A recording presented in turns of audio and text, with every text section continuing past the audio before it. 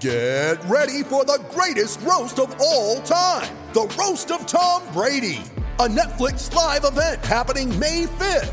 Hosted by Kevin Hart, the 7-time world champion gets his cleats held to the fire by famous friends and frenemies on an unforgettable night where everything is fair game. Tune in on May 5th at 5 p.m. Pacific time for the Roast of Tom Brady, live only on Netflix. You ready? Showtime. On May 3rd, summer starts with The Fall Guy. Let's do it later. Let's drink a spicy margarita. Make some bad decisions. Yes! Audiences are falling in love with the most entertaining film of the year. Fall Guy. Fall Guy? Fall guy. That's what the poster said. See Ryan Gosling and Emily Blunt in the movie critics say exists to make you happy. Trying to make it out? Nope. Because I don't either. It's not what I'm into right now. What are you into? Talking. Yeah. The Fall Guy. Only in theaters May 3rd. Rated PG-13. 3, 2, 1. When I'm working out, I love to listen to your podcast. Whenever you say something, other people react to it. Taking my breath away, Aaron. Vern Lundquist joins me. Hall of Famer Jim Calhoun, NASCAR icon Dale Earnhardt Jr. Kirk Herbstreit is on the phone. Podcast, and this will be fair game. Sports Podcast presented by Betfred Sportsbook. It is Tuesday, November 29th, 2022. People, I hope everybody's doing well. I hope everybody is having a great day, and I hope everybody is ready for kind of a quick, fast-paced episode of the Aaron Torres Sports Podcast here on a Tuesday. We have two quick topics, and we will get out of here. We're going to start the big news in college football. The back and forth with Auburn is done. Auburn has its new football coach, Hugh Freeze. I'm going to tell you why they not only got this hire right, but why I believe that he can win right away in the modern era of college football. From there, we are going to take a quick break, and as promised, we are going to go ahead and look at the Feast Week results in college basketball. We talked about the Maui Invitational on last Friday's show, so if you missed that, go back and download it. We hit on Arkansas, Arizona, Creighton, etc. Today, we're going to look at the PK 85 events where who had UConn and Purdue winning both their respective brackets. We'll obviously talk about struggles from Carolina and Duke. Alabama winning a 4-overtime thriller. Loaded show. We'll also hit on some of the other odds and ends from Feast Week. Fun show, quick show. We will get out of here. One quick announcement before we get out of here, though. Before we get started, I should say. The Aaron Torres merch store. We're doing a second 20% off. So here's the deal. Last Friday, we did a Black Friday 20% off sale. AaronTorresOnline.com/merchandise. We decided to bring it back for Cyber Monday. We'll hold it until Tuesday for those of you listening to the show. But we got our Mike Effin Woodson shirts, our Big Pig Invasion shirts, our Maura Hurley 2024 shirts.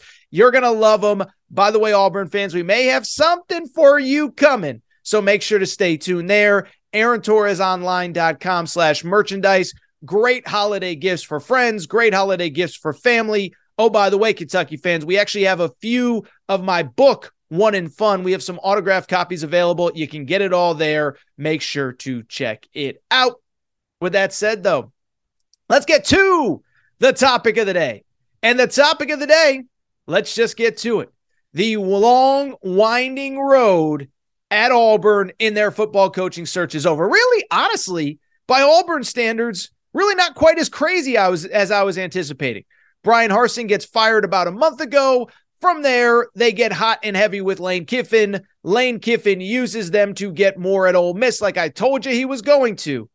Then they pursue Hugh Freeze. Then there's like a little one-day, 36-hour window where the fan base revolts. The fan base gets mad. I don't know what percentage of the fan base it was, but they were very vocal on social media. You think maybe Auburn is going to move off of Hugh Freeze? No.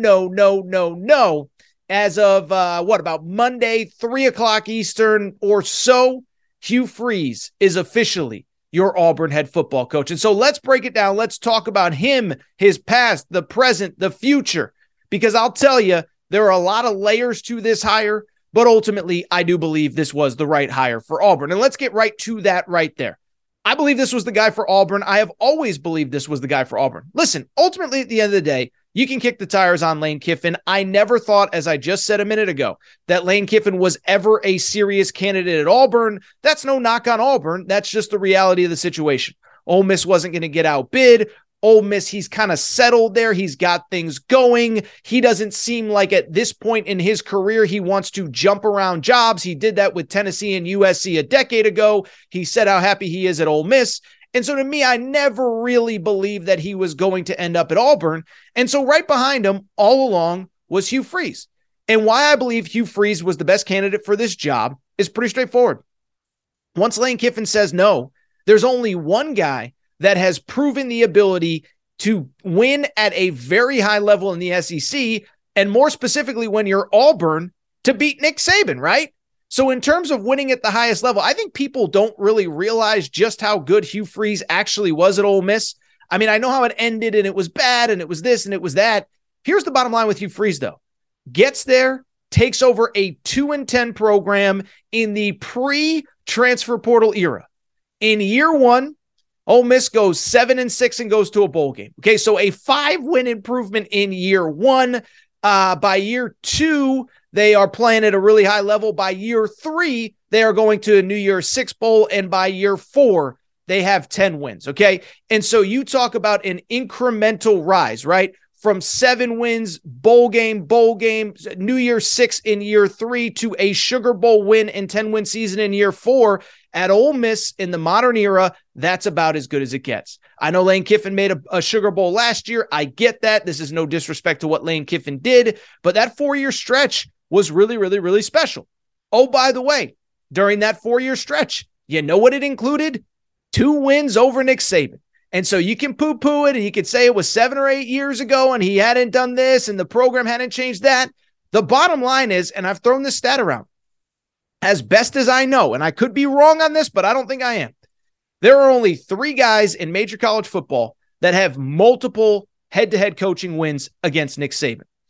One, Dabo Swinney. He's been pretty good the last decade. Now, what Dabo does going forward, I don't know, but he's been pretty good. The other is Gus Malzahn. And of course, the other is Hugh Freeze. And so when you look at the current situation, if you're Auburn and the end game is to, 1, compete at the highest level, but 2, compete with that other guy across the state who has given you fits for 15 years, there's only one guy that has gone head to head and is absolutely fearless that you can realistically get. There's only one guy that's actually crazy enough to take the Auburn job given the circumstances. That's Hugh Freeze, and you went and got him. Here's the thing, though, about Hugh Freeze that I don't think enough people really talk about when it comes to him. We talk about the 2 great seasons at Ole Miss. We talk about the 2 great wins against Alabama. What I think goes understated, though, is the fact that this guy has basically won everywhere he has gone all throughout his career, okay? Here is his resume before and after Ole Miss for people who have forgotten. He won at the high school level. We've all seen The Blind Side. We've all seen Michael Orr. Before Michael Orr, after Michael Orr, during Michael Orr. Won a lot of football games. Goes to an NAIA school called Lambeth. Year 1, 8 wins. Year 2, 12-1. I'd say that's pretty good. Goes to Arkansas State from there in 1 season. Wins 10 games. Goes to Ole Miss. And then I think this is the important part, okay? This is the part that I think is important. Gets fired from Ole Miss, and we know what happened. We're going to talk about it in a minute. But then after a few years out of football, gets back in at Liberty and immediately wins right away. 8 wins in year 1, 10 wins in year 2, 8 wins in each of the last 2 seasons. And remember, this was a program that was transitioning to the FBS level. This was a program that was not competing at the same level as everybody else in terms of scholarships and in terms of all the other things that come with being a full-fledged FBS member. Guy won 8 games across the board, was 8-1 this year before they struggled down the stretch. Now, some of it maybe, at least on Saturday, was because of the rumors about Auburn, but never forget, he went into an SEC stadium and got a win. What? Same number of SEC wins this year as Brian Harsin, 1 win each. So this guy can coach, and I think that last part is the important part. It'd be one thing if he coached in the SEC a million years ago and hadn't had success since, or he left and he went somewhere else and now he's trying to come back. I talked about it with Matt Rule on Monday's show. You just never know when you get a guy for a second, third go-around. Hugh Freeze, though, I do think is a little bit different, right? He's been in the footprint and he is coaching now and still winning at a high level. Be one thing if he went and was an assistant coach for a few years, or one thing and he went to the NFL and disappeared, whatever. This guy was winning in college this year and last year and the 2020 COVID season. And so to me, he has had success. He has turned programs around quickly. And he's talked about it on this podcast. What goes into winning? What goes into success at a high level? I give him credit, man. Everywhere he's gone, not only has he won, he's won right away. Now, of course, whenever you say nice things about Hugh Freeze, everybody gives the same answer. Well, did you see how he left Ole Miss? I'm not going to sit here. I'm not going to pretend like it was hunky-dory and I'm going to ignore it. I'm not going to pretend. But a couple thoughts kind of come to mind here. One, the guy made a very public mistake. It was embarrassing. It was really bad. And he had to answer for that mistake. He had to answer with his wife. He had to answer with his kids. But as I've said many times, if his wife has forgiven him and his kids have forgiven him, who am I to sit here and judge somebody, their character, they're off the field, they're this, they're that. And by the way, it's not only because he's come on this podcast, because I asked him those tough questions. And I thought he gave very good answers about forgiveness, about this, about that. And it was interesting. I didn't put it out on social media because I didn't want to argue with idiots. But at the same time, how long, what is what's the term, the period where how long does this guy have to keep saying I'm sorry before we all move on, right? Like I say this all the time. I've used the analogy a million times. I argue with my mom all the time about Michael Vick, right? She's an animal advocate. Like she thinks Michael Vick should never be allowed to leave the house again. And I say, Mom, he paid his penance to society. He went to jail. He did this, he did that. Now I'm not comparing what Michael Vick did to what Hugh Freeze did, whatever. But at a certain point, you make a mistake, you got to be allowed to pick yourself up. You have to be allowed to pick yourself up off the ground and be forgiven, right? Like that's part of society, right? We all make mistakes. I'm not saying that I'm perfect. I'm not saying that I condone the behavior of Hugh Freeze at Ole Miss. But at the same time, I'm just saying, if his wife forgives him, if his kids forgive him, that's that. And how long do we, what is the period where we have to keep pretending like we're outraged about it? Because I don't really know that many people that are that outraged about it. Made a mistake, forgiven, got back into coaching. Now he's in the SEC. By the way, I said it on Monday's show. For the people that are like, well, what about, there's stuff that you don't know about. I mean, yeah, maybe. But that's why you hire a search firm.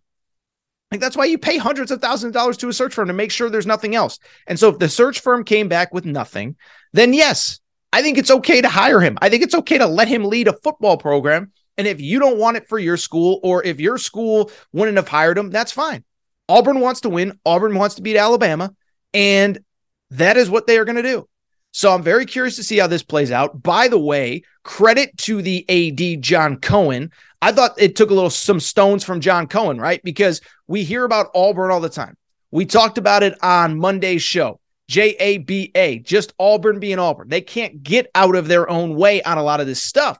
And so I give John Cohen credit for staring his fan base in the face and saying, you know what? We're here to win football games. This guy made a mistake. We forgive him. By the way, if there was anybody that wasn't going to forgive him, it should be John Cohen. John Cohen was at Mississippi State when he was at Ole Miss. So credit to the AD for saying, look, we're here to win football games. And when we win a bunch, guess what? None of you are going to care about this stuff. And I truly believe that's going to be the case. Everybody moves on. We moved on from all sorts of people and all sorts of things and all sorts of indiscretion. So I don't really care. And I think the last thing I want to talk about is how quickly can Hugh Freeze flip this? Because I'm just going to tell you, I will say this.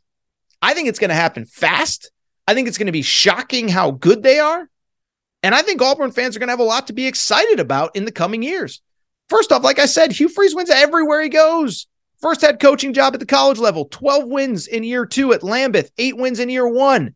Ole Miss, 2-10 to 7-6 in year 1 with the same roster in the pre-transfer portal era. Liberty, 10 wins by year 2 as they're transitioning from the FCS to the FBS. This guy wins everywhere he goes. And here's the crazy part. He has never taken over a program in the transfer portal era. And so when I look at Auburn, you know who my blueprint is for how quickly Auburn can flip things? How about those LSU Tigers? Went from 6-6 last year to 9-3 this past season, and they're the SEC West champs. Now, am I saying Auburn is going to win the SEC West next year? No, I don't think so. There's too many good coaches in that division. But in the transfer portal era, can you flip a roster really quick? Heck yeah, you can. Remember, LSU, their best offensive player, or their most important one, Jaden Daniels, was not on the roster at this time last year. And their best defensive player, Harold Perkins, wasn't on the roster last year. So that can happen really fast. Harold Perkins is a recruit. He was a 5-star. He wasn't a transfer guy. But if LSU can flip it that fast, why can't Auburn? Also, USC, 4-8 last year. They're playing to go to the college football playoff this weekend. You can go to the lowest levels of college football. UConn football, I've shared the stat many times. 4 wins from 2018 to 2021. My guy Jim Mora comes in. They're 6-6 this year, and they're playing to go to a bowl. They are in a bowl. It's just a matter of where. So I think this can happen quick. I think NIL in this case is certainly going to help. We've talked quite a bit about Auburn's NIL setup. What is it? $13 million they have raised in funds. Again, maybe you like NIL, maybe you don't like NIL. This is the world that we live in. LSU's doing it. Alabama's doing it. USC's doing it. Ole Miss is doing it. Texas A&M. I'm not here to criticize anybody for doing it. This is the new world, and Auburn is in pretty good shape. And so you add all of that in, and oh, by the way, here's a fun fact. I looked at Auburn's schedule last year, so keep in mind, Auburn goes 5-7 this year, in a year where they're abjectly terrible and they fired their head coach, okay? They go 5-7 this year. I looked at their schedule for a year from now. They still play in the SEC West. You can't get rid of that. Georgia is still their permanent crossover game. Here is the rest of their schedule. They're out-of-conference games. UMass, that's probably a win, I would guess. Samford, not Stanford, Samford, like the guy with the sun. At Cal's terrible. Long flight, but they're terrible. Whole crowd will probably be Auburn fans, but they're terrible. I think Justin Wilcox is a good coach. I just think Cal's a really hard place to win. And then on top of that, your final game is against New Mexico State before you play Alabama. So those feel like 4 wins right there. Again, Samford, UMass, New Mexico State, at Cal feels like 4 wins. And you also get Vanderbilt in your cross-division game. So I think Hugh Freeze, you're going to be starting with a baseline of 5 wins. And this is after a season where you just went 5-7. And you're going to get bowl eligible. And you're going to get to 6, 7, maybe 8 wins next season, depending on how things break. Now, Alabama's still going to be Alabama. LSU is going to be year 2 under Brian Kelly. We'll see what happens at Ole Miss. A&M, if they don't get creamed by the portal, should be pretty good. But I just bring this up to say, I think Hugh Freeze is going to win. He's going to win big. He's going to win quick. And everybody is going to completely forget about all the complaints they had today. All right, that's what I want to do. Take a quick break. I do want to come back. And when I come back, oh, you know what time it is. It's time to talk a little college hoops. It's time to talk Feast Week. We're going to go to Portland, where UConn and Purdue got big-time back-to-back victories. UNC Alabama played a thriller. Duke loses. Gonzaga loses. We're going to break it all down. We're going to discuss that next.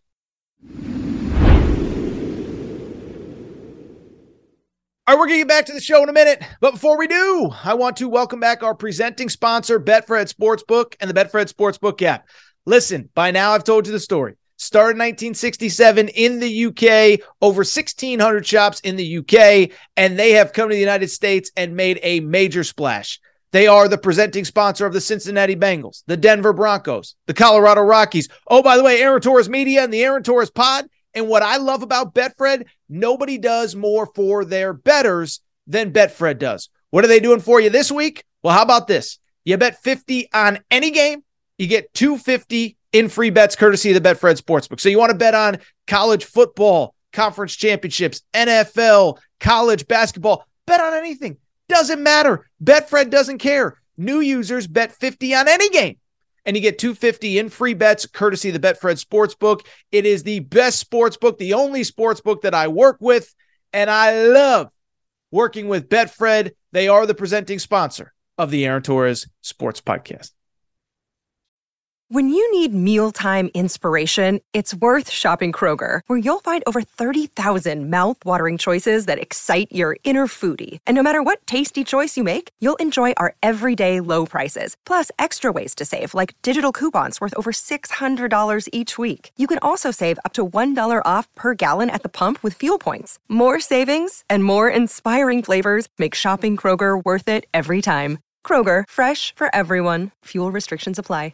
Hello, it is Ryan, and I was on a flight the other day playing one of my favorite social spin slot games on ChumbaCasino.com. I looked over at the person sitting next to me, and you know what they were doing? They were also playing Chumba Casino. Coincidence? I think not. Everybody's loving having fun with it. Chumba Casino is home to hundreds of casino-style games that you can play for free anytime, anywhere, even at 30,000 feet. So sign up now at ChumbaCasino.com to claim your free welcome bonus. That's ChumbaCasino.com and live the Chumba life. No purchase necessary. VGW. Void where prohibited by law. See terms and conditions. 18 plus.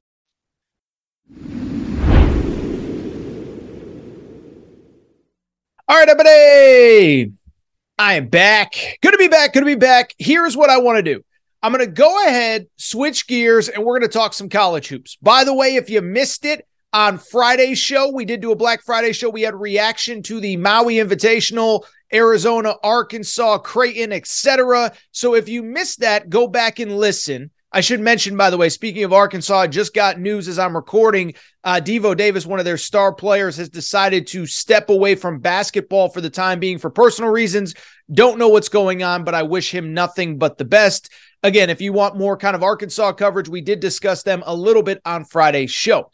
With that said, though, we had a lot of other stuff that happened over the course of the weekend. And so what I want to do is spend the next 10, 20 minutes talking about Feast Week outside of Maui. Specifically, we'll probably focus mostly on the PK 85. Those were those two dueling tournaments, two separate tournaments going on at the same time in Portland to celebrate Phil Knight's 85th birthday. Plan, I think, what I'm going to do, spend the next probably 10 or so minutes talking about the teams that I was most impressed by, the teams that had the best weeks in Portland, and then we'll take a quick break and talk about some of the disappointing ones, because in many ways, the disappointing teams, the Dukes, the Carolinas, even to a degree, Gonzagas, are maybe more interesting than the teams that had success. With that said, though, let's start with the teams that were, kind of teams that really stood out to me, that were impressive. And you already know where I am going to start. That is right. The UConn Huskies, baby. They go to Portland. And how about this? They played three teams that will probably make the NCAA tournament: Oregon, Alabama, and Iowa State. They beat all three teams by at least 15 points. How about my Huskies? And it's interesting, right? Because what I will say about, being a pseudo public figure, I mean, a lot of you listen to me, is that, I wear my emotions on the sleeve. I always try to be transparent with you guys and girls as listeners. And I think 99% of you know, I'm a UConn guy. Grew up in Connecticut, went to UConn, graduate of UConn, all that good stuff. And so whenever I talk about them, on the one hand, I think some people, oh, Torres, you're biased. You hate UConn. I think I'm actually, like most fans, I'm too critical of my team at times, because that's what we tend to do as fans. And so I bring it up because I'll be honest, in the offseason, and I think I talked about it at various points on this show, I just basically came to the conclusion, I really, really, really liked this UConn team coming into the season. Now, we didn't talk about them a ton in the preseason. They didn't do a ton in the transfer portal, didn't have a ton of super high-profile players. But when I looked at this roster coming into the year, I sat there and said, I think this has a chance to be a really good team, especially in a Big East where, listen, Villanova's going through a coaching change, Xavier's going through a coaching change, Butler, Seton Hall are all going through coaching changes. Providence lost a lot. Creighton was the rightful favorite in the Big East coming into the year, but I thought UConn could be right behind them. I thought they could be behind them because of who they returned. The Big East preseason player of the year, Adama Sanogo. On top of that, two projected potential first-round picks in junior Andre Jackson, sophomore Jordan Hawkins, brought in a nice recruiting class, brought in some nice transfers. So I was always high on this team. But what I will say, seeing UConn in person for 3 straight days, or 3 out of 4 days in Portland, they are even better than I thought they would be. And here is the reason why. I don't know if they're the deepest team in college basketball. Arkansas is up there. Arizona's got a bunch of dudes, Creighton, whoever. But I think UConn has probably the most really high-level players that you can throw onto the floor against absolutely anybody, and they can contribute and they can compete. And I think that's ultimately what we saw in the Portland tournament over the course of this weekend. You know how I just mentioned they had this kid, Adama Sanogo, preseason Big East Player of the Year, Jordan Hawkins, Andre Jackson, 2 players who were projected first-round picks depending on what mock drafts you look at? Here's the crazy part. I watched every minute of all three UConn games. I think you can argue they were not the three best players for UConn. How about this?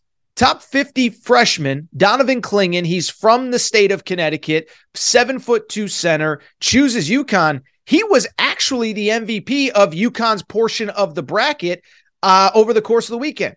With Adama Sanogo in foul trouble on Sunday night against Iowa State, finishes with 15 points, and he has been phenomenal. Bill Walton could not stop gushing about this guy, as this guy just, he stepped up. He did what he needed to do. 7'2". He causes problems in the paint. He catches lobs. He was awesome. I would add, on top of that, Alex Caravan, a redshirt freshman, kind of enrolled at the midway point. He has been phenomenal early for the Huskies. He's averaging close to double figures, shooting the ball really well. And on top of that, another guy that I thought really stood out, Joey Calcaterra. They call him Joey California. He transferred from the University of San Diego. He's been phenomenal as well. And what's really interesting about him was that he was basically labeled as a three-point shooter and nothing else. I thought he showed some really good playmaking skills, some really good ability in the Portland tournament. And on top of that, he is shooting the crap out of the ball. And so when I look at this UConn team, they go 3-0. They take care of business. Few things stand out. One, I don't know if they're the deepest team in college basketball right now. What I do know is they are the deepest in terms of guys that can play and can contribute. Let me give you an example. They have a guard named Naheem Aline, who transferred from Virginia Tech, averaged double figures there. He's averaging 7 points per game this season, in large part because the guys in front of him are just better. That's not a knock on them. That's just a reality, and it shows how deep and how talented this team is. The other thing, and I find this very interesting, I remember talking about it after UConn lost in the opening round of the NCAA tournament last year to New Mexico State. I remember saying point blank, like, the shooting has to get better. The skill level has to get better, as UConn had 4 guys leave the program last season, veteran players, no disrespect. They were all good, but some of them were a little bit limited in what they can do. Well, fast forward, UConn still has kind of the size that they've always had. They're one of the top rebounding teams in the country, but they're shooting 37% from the three-point line. On top of that, 19 assists per game compared to about 13 turnovers, so they're sharing the ball really well. Tristan Newton, a transfer from East Carolina, has been really good, but I'll tell you this. I thought this UConn team was a legit, probably top 15 team, probably somewhere in the second to third range in the Big East. Well, they're ranked in the top 10 right now. They came in at number 8 in the AP poll. I think if they had played earlier, they might be ranked even higher. They're really talented. They're really good. I think they are very clearly 1 in 1A with Creighton in the Big East. I think that's going to be a fun battle. We'll talk about Villanova later. They ain't anywhere close. The other side of the bracket in Portland, I think it's worth noting. Purdue looked awesome. I can't give credit to UConn for 3 straight wins of 15-plus points without noting that when it comes to Purdue, they beat Duke by 19 in the championship game, and the day before they beat Gonzaga by 18. And so you look at Purdue, you can't say they didn't earn their stripes beating Gonzaga and Duke in back-to-back games and wins that will carry all season long. But what I really liked about Purdue, I'll be honest, I think Purdue this year more than last year knows who they are. And so what do I mean by that? Last year, I always thought there was this weird dynamic where the way that they played didn't highlight the skill of their best player. If you remember, they had a guard named Jaden Ivey. He was a top 5 pick. He went to the Detroit Pistons, and he was maybe the best player in college basketball last year, or certainly one of a handful. The problem is Purdue, we've all watched them for years. They like to kind of feed the ball into the post, play through their centers, kind of some old school Big Ten basketball. Well, it was always a weird back and forth, and I think we saw it in the NCAA tournament when they lost to St. Peter's. It was this weird back and forth where, do we let our star guard, who's the best player on the floor, take over? Do we feed the ball into the post? And there was just never any symmetry. Well, this year, that is not a problem at all, as Zach Edey, 7'4" center. This kid is a monster, okay? I was watching the Duke game the other day. Duke has a pair of 7-footers. Derek Lively, top 5 prospect in America last year. Kyle Filipowski, top 5 prospect in America last year. Neither of them had anything close to an answer for this kid. And so when I look at it, I just sit there and say, man, oh man, oh man, oh man, oh man, this kid is awesome. only player in college basketball right now averaging 20 points or more and 10 or more rebounds. He's actually averaging a little closer to 21 and 12. In the game against Duke in the title game, he went for 21 and 12. This after going for 23 and 7 against Gonzaga. And I'll just tell you, when it comes to Purdue, a couple things stand out. One, I think they might be the best team in the Big Ten. Obviously, if you beat Duke and Gonzaga in back-to-back games, that's always a good thing. More importantly, how about the Big Ten? Now, we're going to learn a lot about the Big Ten this coming week with the Big Ten ACC Challenge. But at the same time, Big Ten right now, Indiana's already beaten Xavier at Xavier. Michigan State has beaten Kentucky and Villanova in back-to-back games. And I know Villanova struggled, but you get the point. Oh, by the way, Illinois took care of UCLA at the one of the tournaments out in Vegas, and now Purdue looks really good as well. It's really interesting. We do it every year. We look at the Big Ten because the Big Ten doesn't sign a bunch of 5 stars because they don't have always a bunch of NBA prospects. We sit there and say, oh, that team stinks. By the way, Iowa has looked good too as well. And I'm just telling you, the Big Ten looks good once again. Purdue might be the best team in that conference. Really quickly, some of the other teams that stood out. First of all, credit Alabama, man. Alabama obviously lost to UConn, but not everyone's going to win the tournament. And overall, I thought they looked really good. They, of course, on Sunday played a wild 4-overtime semifinal against number 1 ranked North Carolina. They get the victory. When I look at Alabama, a couple things stand out. One, and I know there's people that listen to this show or follow my work, and last year, Alabama had a couple big wins early. They beat Gonzaga in Seattle. They beat Houston at home. And I hyped up Alabama. I think anybody would when you have a pair of top 10 wins. But they struggled down the stretch, and everybody wants to say, oh, it's going to be the same this year. You hype them up every single year. This feels a little bit different. I could be wrong. We'll find out, but it feels different. First off, they just seem to be playing with more kind of chemistry and cohesiveness. The guards are awesome. I think there's kind of a clear pecking order where you have Brandon Miller, a true freshman who's an absolute star on that team. You have the veteran guards and Javon Quinterly, Namari Burnett, the transfer from Texas Tech. And then you have the younger guys, Jaden Bradley, other guys that are bought in. So I like this team. Mark Sears, a transfer from Ohio. I like this team.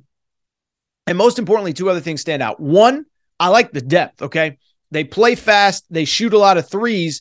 And the bottom line is you can only play that way if you have really good players and a lot of really good players. Well, they have 9 players who play at least 17 minutes.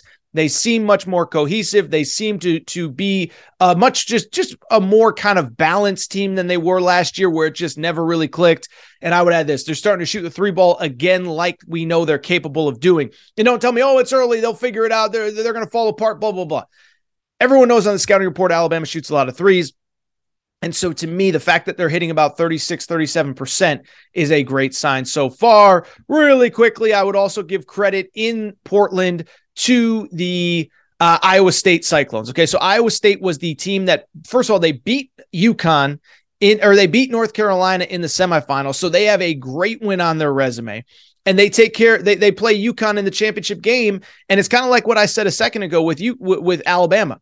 Not everybody can win this thing. And so for Iowa State to go to Portland, beat Villanova, beat North Carolina, you do lose in the championship game, I think that's nothing but a great sign. For people who did not see Iowa State, the one thing they do, they defend their butts off, okay? Bill Walton talked about this on the broadcast, but he said he's been to practices, every team across the country through the years. He said he's never heard the communication level, the talking, everything that went on at Iowa State. They play incredible team defense, held their first opponent, not this weekend, but just in general, held their first opponent to 39 points, 43 in the second game of the season, held North Carolina to 65 points, which is their season low by a pretty significant margin in terms of the fewest points that they've scored. They had not scored fewer than 69 since the opening night. They'll go for 65 against Iowa State. So credit Iowa State for getting a couple victories out there in Portland. Again, overall, those were the teams that stood out.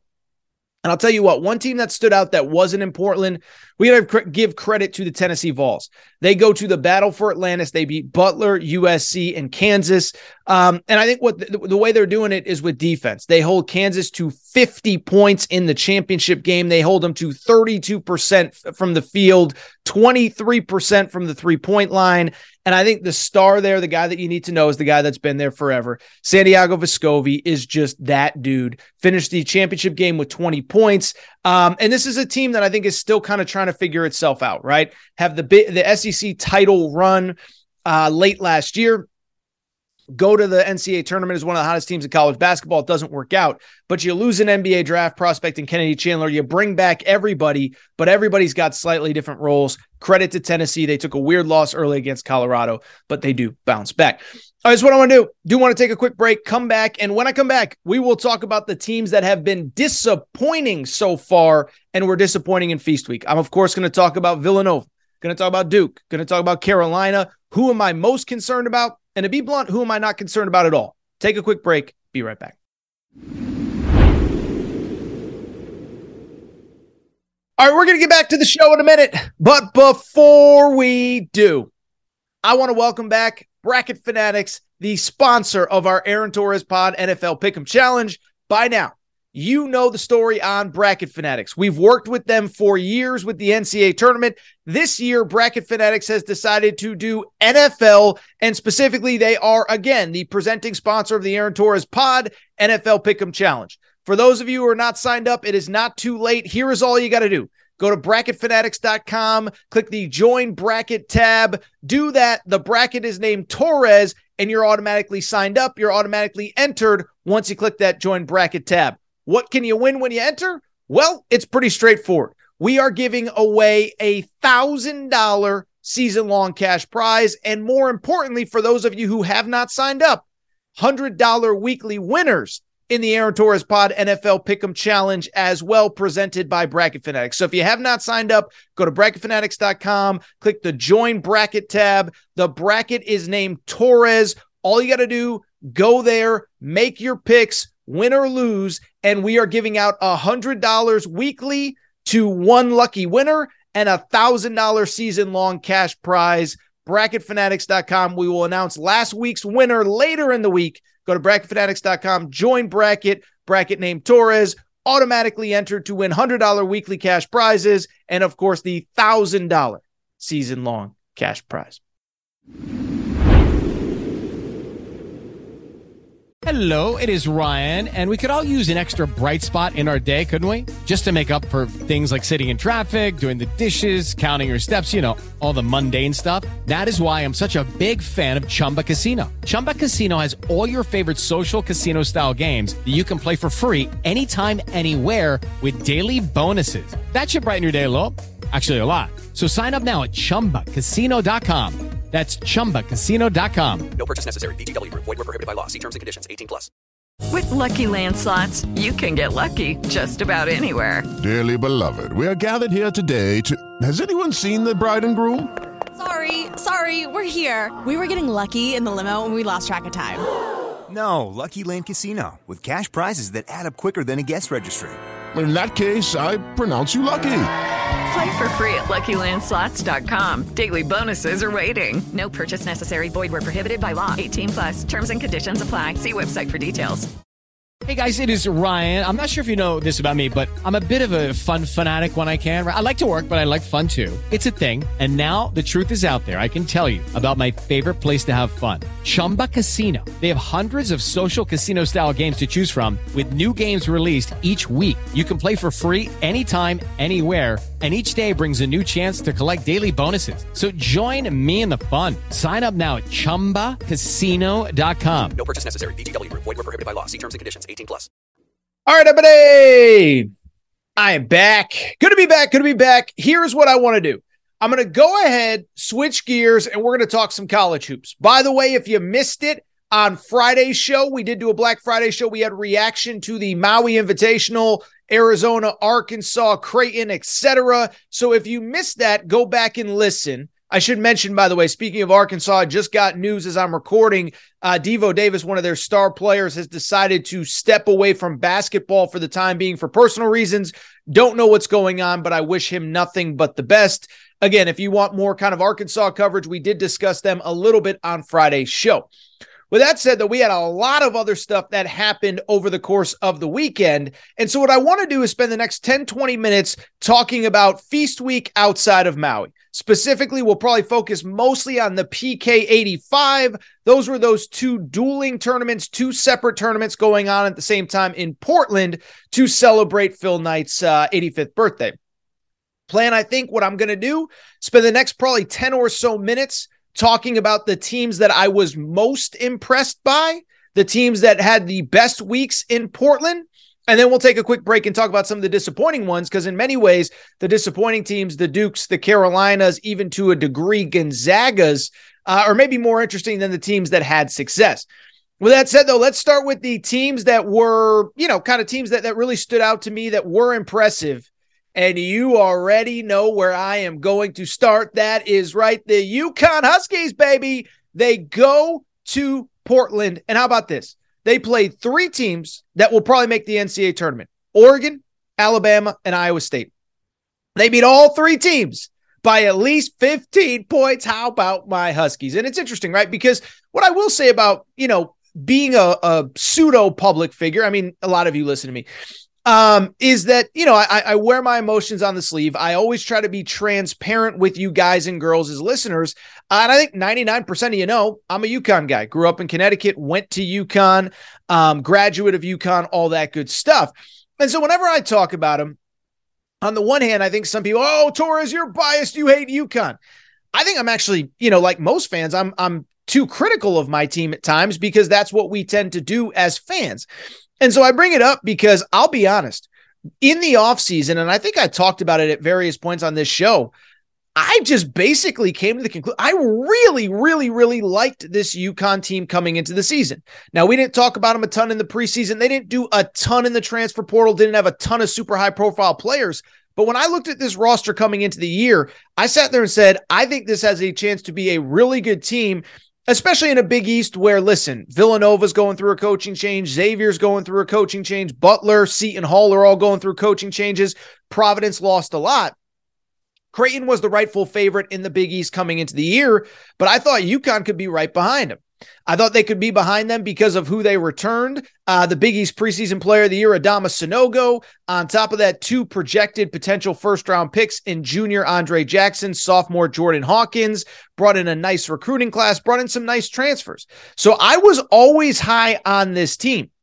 But what I will say, seeing UConn in person for 3 straight days, or 3 out of 4 days in Portland, they are even better than I thought they would be. And here is the reason why. I don't know if they're the deepest team in college basketball. Arkansas is up there. Arizona's got a bunch of dudes, Creighton, whoever. But I think UConn has probably the most really high-level players that you can throw onto the floor against absolutely anybody, and they can contribute and they can compete. And I think that's ultimately what we saw in the Portland tournament over the course of this weekend. You know how I just mentioned they had this kid, Adama Sanogo, preseason Big East player of the year, Jordan Hawkins, Andre Jackson, 2 players who were projected first-round picks, depending on what mock drafts you look at? Here's the crazy part. I watched every minute of all 3 UConn games. I think you can argue they were not the 3 best players for UConn. How about this? Top 50 freshman, Donovan Clingan. He's from the state of Connecticut, 7'2" center, chooses UConn. He was actually the MVP of UConn's portion of the bracket over the course of the weekend. With Adama Sanogo in foul trouble on Sunday night against Iowa State, finishes with 15 points, and he has been phenomenal. Bill Walton could not stop gushing about this guy, as this guy just, he stepped up. He did what he needed to do. 7'2". He causes problems in the paint. He catches lobs. He was awesome. I would add, on top of that, Alex Caravan, a redshirt freshman, kind of enrolled at the midway point. He has been phenomenal early for the Huskies. He's averaging close to double figures, shooting the ball really well. And on top of that, another guy that I thought really stood out, Joey Calcaterra. They call him Joey California. He transferred from the University of San Diego. He's been phenomenal as well. And what's really interesting about him was that he was basically labeled as a 3-point shooter and nothing else. I thought he showed some really good playmaking skills, some really good ability in the Portland tournament. And on top of that, he is shooting the crap out of the ball. And so when I look at this UConn team, they go 3-0. They take care of business. Few things stand out. One, I don't know if they're the deepest team in college basketball right now. What I do know is they are the deepest in terms of guys that can play and can contribute. Let me give you an example. They have a guard named Naheem Aline who transferred from Virginia Tech, averaged double figures there. He's averaging 7 points per game this season, in large part because the guys in front of him are just better. That's not a knock on them. That's just a reality, and it shows how deep and how talented this team is. The other thing, and I find this very interesting, I remember talking about it after UConn lost in the opening round of the NCAA tournament last year to New Mexico State. I remember saying point blank, like, the shooting has to get better. The skill level has to get better, as UConn had 4 guys leave the program last season, veteran players, no disrespect, they were all good, but some of them were a little bit limited in what they can do. Well, fast forward, UConn still has kind of the size that they've always had. They're one of the top rebounding teams in the country, but they're shooting 37% from the three-point line. On top of that, 19 assists per game compared to about 13 turnovers, so they're sharing the ball really well. Tristan Newton, a transfer from East Carolina, has been really good, but I'll tell you this. I thought this UConn team was a legit, probably top 15 team, probably somewhere in the second to third range in the Big East. Well, they're ranked in the top 10 right now. They came in at number 8 in the AP poll. I think if they had played earlier, they might be ranked even higher. They're really talented. They're really good. I think they are very clearly 1 in 1A with Creighton in the Big East. I think that's going to be a fun battle. We'll talk about Villanova later. They ain't anywhere close. The other side of the bracket in Portland, I think it's worth noting. Purdue looked awesome. I can't give credit to UConn for 3 straight wins of 15-plus points without noting that when it comes to Purdue, they beat Duke by 19 in the championship game, and the day before they beat Gonzaga by 18. And so you look at Purdue, you can't say they didn't earn their stripes beating Gonzaga and Duke in back-to-back games, games and wins that will carry all season long. But what I really liked about Purdue, I'll be honest, I think Purdue this year more than last year knows who they are. And so what do I mean by that?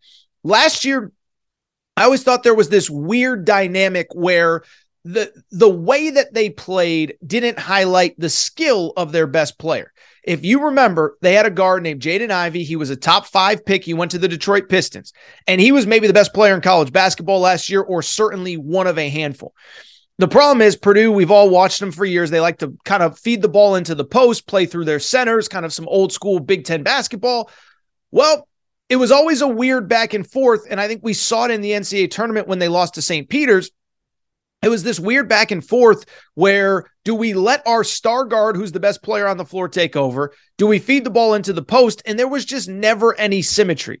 Well, this year, that is not a problem at all, as Zach Edey, 7'4" center. This kid is a monster, okay? I was watching the Duke game the other day. Duke has a pair of 7-footers. Derek Lively, top 5 prospect in America last year. Kyle Filipowski, top 5 prospect in America last year. Neither of them had anything close to an answer for this kid. And so when I look at it, I just sit there and say, man, oh man, oh man, oh man, oh man, this kid is awesome. Only player in college basketball right now averaging 20 points or more and 10 or more rebounds. He's actually averaging a little closer to 21 and 12. In the game against Duke in the title game, he went for 21 and 12. This after going for 23 and 7 against Gonzaga. And I'll just tell you, when it comes to Purdue, a couple things stand out.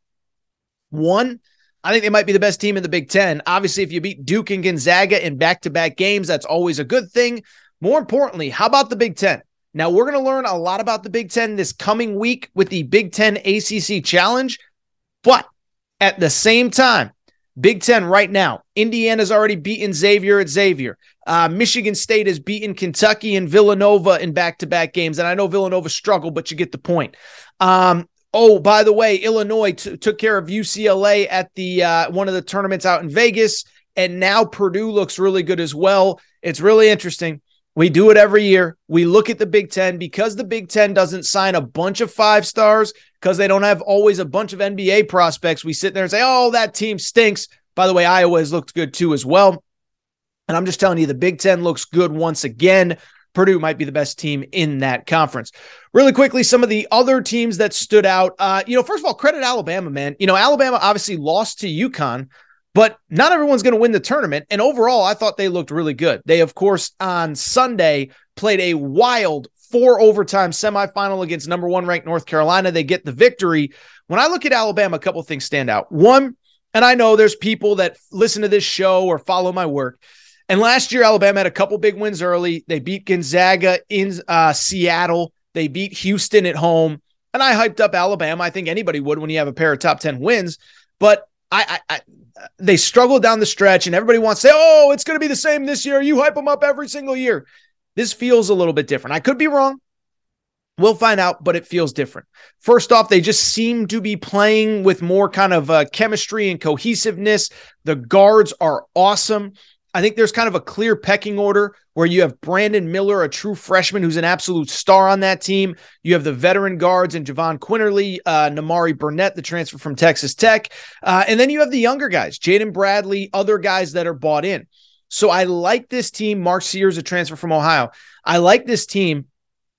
And most importantly, two other things stand out. One, I like the depth, okay? They play fast. They shoot a lot of threes. And the bottom line is you can only play that way if you have really good players and a lot of really good players. Well, they have 9 players who play at least 17 minutes. They seem much more cohesive. They seem to be just a more kind of balanced team than they were last year, where it just never really clicked. And I would add this. They're starting to shoot the 3-ball again like we know they're capable of doing. And don't tell me, oh, it's early, they'll figure it out, they're going to fall apart, blah, blah, blah. Everyone knows on the scouting report Alabama shoots a lot of threes. And so to me, the fact that they're hitting about 36, 37% is a great sign so far. Really quickly, I would also give credit in Portland to the Iowa State Cyclones. Okay, so Iowa State was the team that, first of all, they beat UConn they beat North Carolina in the semifinals. So they have a great win on their resume. And they take care, they play UConn in the championship game. And it's kind of like what I said a second ago with Alabama. Not everybody can win this thing. And so for Iowa State to go to Portland, beat Villanova, beat North Carolina, you do lose in the championship game, I think that's nothing but a great sign. For people who did not see Iowa State, the one thing they do, they defend their butts off, okay? Bill Walton talked about this on the broadcast, but he said he's been to practices, every team across the country through the years. He said he's never heard the communication level, the talking, everything that went on at Iowa State. They play incredible team defense, held their first opponent, not this weekend, but just in general, held their first opponent to 39 points, 43 in the second game of the season, held North Carolina to 65 points, which is their season low by a pretty significant margin in terms of the fewest points that they've scored. They had not scored fewer than 69 since the opening night. They'll go for 65 against Iowa State. So credit Iowa State for getting a couple victories out there in Portland. Again, overall, those were the teams that stood out. And I'll tell you what, one team that stood out that wasn't in Portland, we got to give credit to the Tennessee Vols. They go to the battle for Atlantis. They beat Butler, USC, and Kansas. And I think what the way they're doing it is with defense. They hold Kansas to 50 points in the championship game. They hold them to 32% from the field, 23% from the three-point line. And I think the star there, the guy that you need to know, is the guy that's been there forever. Santiago Vescovi is just that dude. Finished the championship game with 20 points. And this is a team that I think is still kind of trying to figure itself out, right? Have the SEC title run late last year. Go to the NCAA tournament as one of the hottest teams in college basketball. It doesn't work out, but you lose an NBA draft prospect in Kennedy Chandler. You bring back everybody, but everybody's got slightly different roles. Credit to Tennessee. They took a weird loss early against Colorado, but they do bounce back.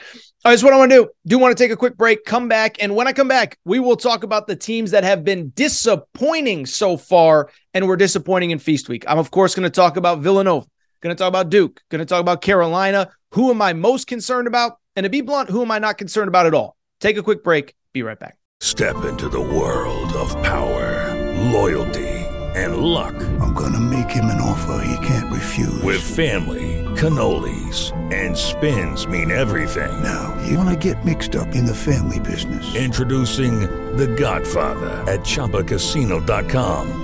Test your luck in the shadowy world of The Godfather slot. Someday, I will call upon you to do a service for me. Play The Godfather, now at ChumbaCasino.com. Welcome to the family. No purchase necessary. VGW Group. Void where prohibited by law. 18+. Terms and conditions apply.